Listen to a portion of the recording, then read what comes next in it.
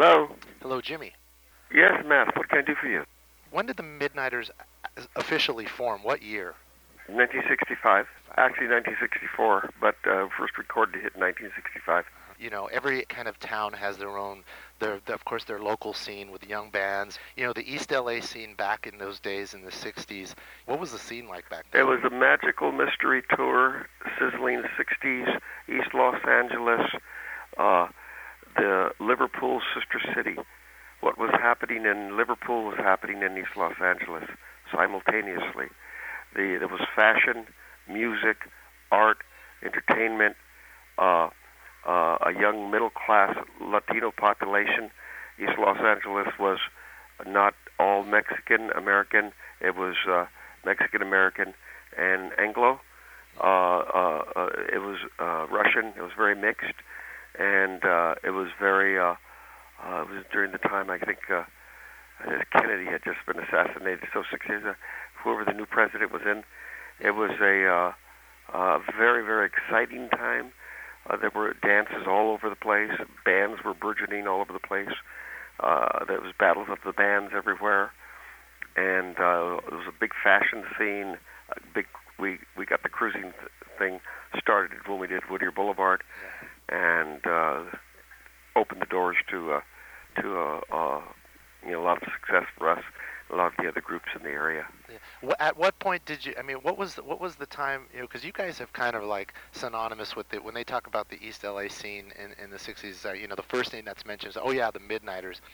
What do you attribute to that? You know, that you guys being kind of mentioned right at the top of the list. Well, we were the best band. Yeah. We were the best band. That was incomparable to all the other bands. We were mature. Mm-hmm. Everybody had already been around for a while. The talent of the Midnighters was the ability to play note for note what they heard. Yeah. So we were the best cover band, and of course, there was a lot of charisma, and then we were destined to become who we were. How often were you guys performing? We were, two, three gigs a night, a weekend. We had a van, and we'd travel all over the city, and then all over the county, and eventually all over, up and down the state as the popularity grew. The only video that I've been able to find is there's one of the classic ones with I think it's like a Casey Kasem event or something like that, and I think it is Love Special Delivery. Is there more footage out there of you guys from back then available somewhere? Yeah, all the shebang shows that we did with Casey Kasem, Dick Clark owns them. It's about $5,000 a pop to use them. I have yet to venture into that area, but they're with the Dick Clark Productions. I've seen a lot of the original pressings of your guys' songs. A lot of the vinyl go for a lot of money on eBay auctions now. You know, especially like in the international scene, looking for a lot of garage band and surf stuff. Did you guys ever get to see a good sizable amount of money back then, if any? Yes, we did. To answer your question without going into all the different alleys, byways, and highways. So the contract. So you guys were able to actually like get some pretty good contracts without any sort of shenanigans. Well, we had both. As again, I said, there's mix and match. That's why I just don't want to go back into the pop and forth. But we won a lot and we lost some. So there you go. Did you guys do a lot of Spanish too, or mostly just rock and roll? No, we didn't. We didn't just do rock. It was rock and roll, R&B, Latin flavored. But did the Spanish come a little bit later, or was it when you guys were? Well, no, it's not that it came a little bit later. It's just we didn't play a lot of it, but we recorded one single called Tu Despedida, and then another single called The Ballad of Cesar Chavez in English and Spanish, and then we did a spoof on Rancho Grande, a rock and roll version called The Big Ranch. That was pretty much the extent. We did a Latin jazz thing called Chicano Power. Yes. So those were probably we did another thing called Chile con Sol, which was kind of like a Jazz Crusaders, Willie Bobo kind of fried neck bones and some home fries kind of a vibe. And I remember when they stopped allowing cruising on Whittier Boulevard, and then I was thinking of the song Whittier Boulevard you guys did. Did they really stop allowing cruising on Whittier Boulevard? Yes, they did. And did the whole kind of city explode? Like, how could you do this? This is kind of... No, I really don't know because we were on to other things at that time. It wasn't as important to us as it was to whoever it was important to. Yeah. Oh, now who's in the regular band? Now who will we see on Saturday here in Bakersfield? You have the Midnighters. I don't want to go into all who's where. That takes too long. You got the Midnighters, and just enjoy us. I don't want to go into who's here and who's this and that. That's superfluous.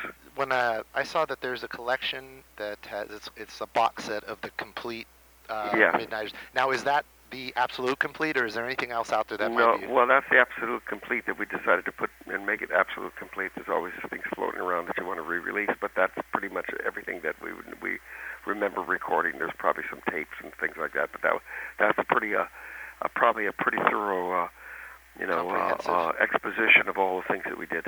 When you take the time to see your influence on bands like, of course, Los Lobos, Ozomatli, the influence that you've had on it, how does it make you feel as a musician? Well, I actually don't. I appreciate it, but I'm too busy looking ahead. I appreciate it, but I don't. That's all. I don't know how to respond. I don't feel really. I'm not one to feel. I feel proud. I feel great.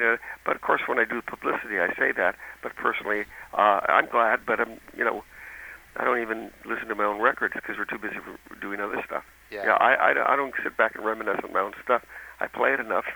Yeah, well, so why would I want to listen to it? Yeah, well, I prefer it. Oh yeah, no, I hear you, but thank you so much. Thank you for taking the time. And the last time I saw you was here for the Menudo Cook-Off a couple years ago.